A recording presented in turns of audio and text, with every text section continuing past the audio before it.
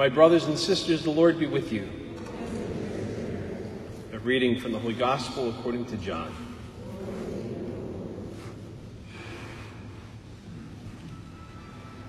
A man named John was sent from God.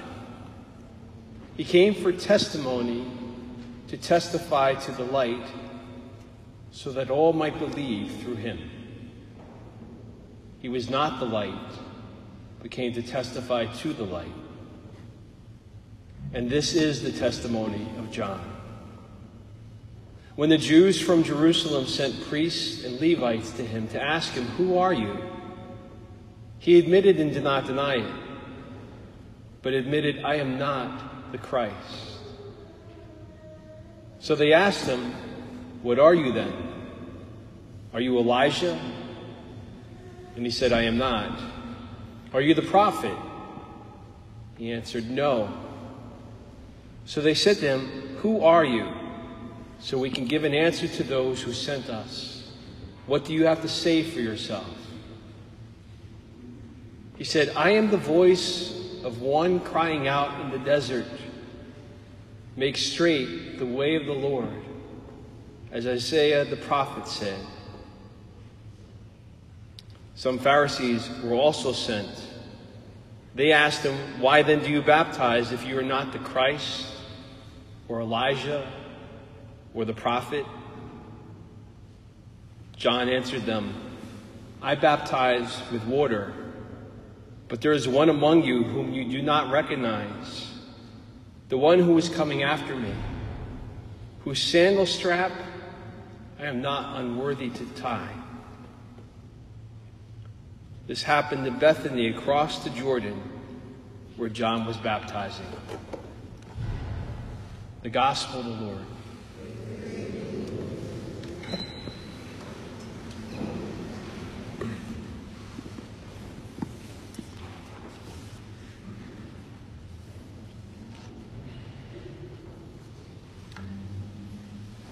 Is the glass half full or half empty? Which are you? So goes the common expression to probe what is your outlook, what's your attitude, what's your demeanor in life. In 2020, people have had a little more time on their hands for a little bit more reflection for obvious reasons, to ponder this, to philosophize, to theorize on the saying, and have added some further points of reflection to that old adage, is the glass half full or half empty? The optimist will say the glass is half full, the pessimist will say it's half empty, the engineer will say the glass is 2 times bigger than it needs to be. The politician will say the glass would be more empty if the opposition were in charge, and obviously the opposition will say the glass would be full if they were in charge. The fanatic will say the glass is full, even though it isn't. The computer support person will tell you you should try emptying the glass and then refilling it. The business analyst would want the air at the bottom and the liquid at the top to make it more accessible. The college student ignores the glass and just goes for the bottle. And the academic will say that the glass can identify however it wants to, you closed-minded fool. If you're not laughing, I apologize. Having to study philosophy and theology for 8 years can alter your sense of humor for sure. But discussions on the whole glass half full, half empty thing has been a topic of conversation more so than ever, since everyone seems to be dealing with things differently and are coming from a variety of places emotionally, physically even, and spiritually. There's been a wide variety of extremes of loss, from people who have lost loved ones or livelihoods and businesses, to those who've just lost the security and comfort they experience from their daily lives and their routines. And with that, they all can carry layers of guilt and shame as we compare our losses to someone else's, which is always a destructive thing to do, by the way. You add some layers of anxiety and unrest coming from an assortment of other sources, well, it leaves many wanting to throw the glass, whether it's half full or half empty, against the brick wall. With that as our reality, we come to this third Sunday of Advent, the one with the pink candle on the wreath and the pink vestments.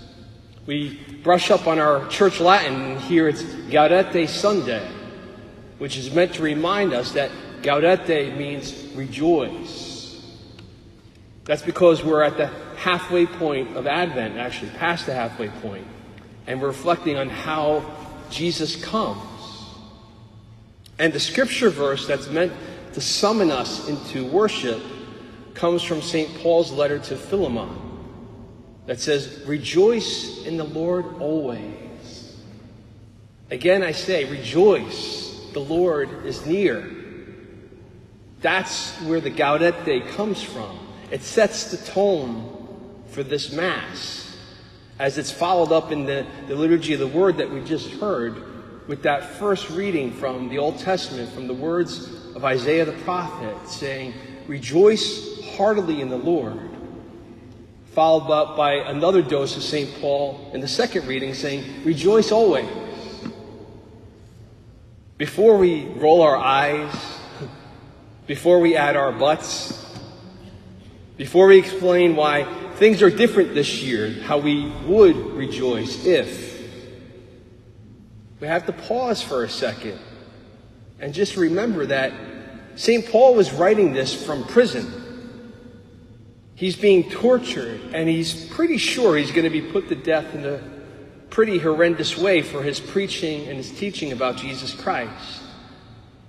He wasn't delusional. He wasn't some religious freak oblivious to the facts. He wasn't denying the pains he was suffering.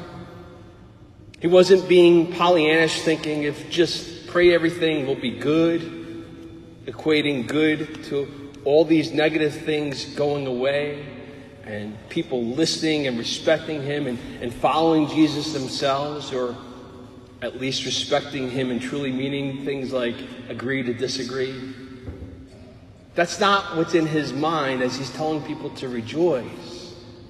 He knew full well what was going to happen to him as he's writing to his fellow Christians who faced similar and in some cases even worse fates. Similarly, the prophet Isaiah is proclaiming God's words to people who had grown up under a cloud of oppression and slavery. And because of that, there had been grown an indifference or even an apathy towards their religious practice, thinking that all hope was lost as they had been in exile for so long and their homeland had been decimated. Both of these men, calling the people of their days and time, both of these men's words being proclaimed here and now in this liturgy to you and to I, in this time and space to rejoice, aren't engaging us in a philosophical game asking us to get our minds right and deciding whether to see the glass as half empty or half full. They would be saying to rejoice whether your glass was full or empty, or if you had no glass at all. They would be telling people to rejoice, recognizing that rejoicing is something that's in your heart and in your soul. That's something that cannot be robbed by any earthly experience, or no human being can even touch it or affect it unless we allow it to. Isaiah knows his fellow Jews are struggling, but it wasn't because of their present struggles in the Babylonian exile. That didn't help for sure. But what was the true source of their sorrow was that they had forgotten who they were. They weren't living as God's chosen people.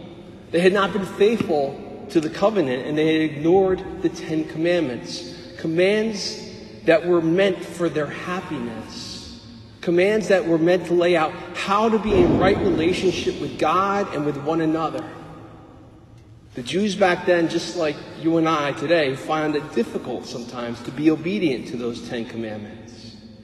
So they're struggling with the effects of all their bad choices, because actions do have consequences. All the things that had happened since, losing their homes, being enslaved, suffering gross abuses and humiliations, those were all ripples of their losing their sense of identity, of who they were and whose they were. Now, upon finally breaking free and coming home, they found their home in ruins. But God looks at his people, and his people will not be defeated. This will not stand. And so he sends Isaiah to bring glad tidings to the poor, to heal the brokenhearted, to proclaim liberty to captives and release to prisoners, to announce a year of favor from the Lord and a day of vindication from our God. In short, God will save his people. And the Jews, who St. Pope John Paul II beautifully referred to as our elder brothers and sisters in the covenant, have believed these prophecies, have taken solace in them in times of struggle, and continue to do so today, trusting that God would remain faithful to their covenant.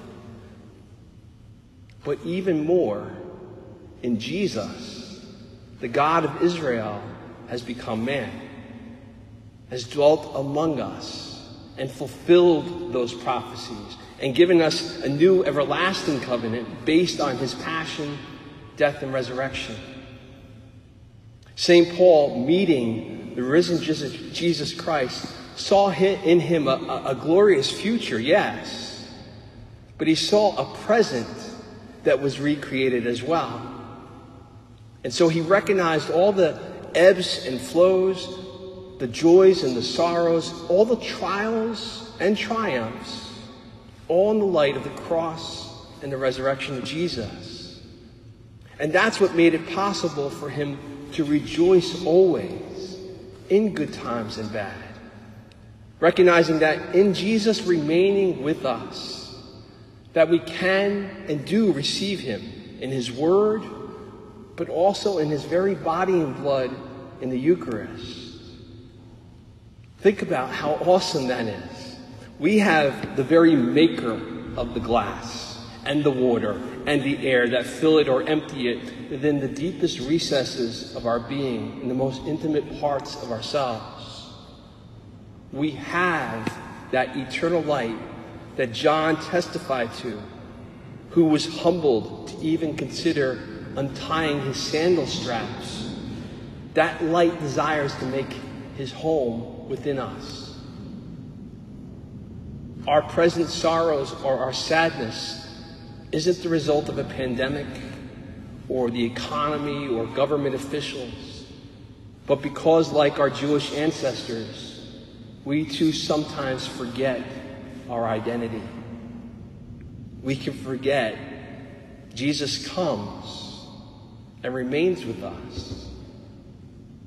So the question isn't how do we, but rather how can we not rejoice?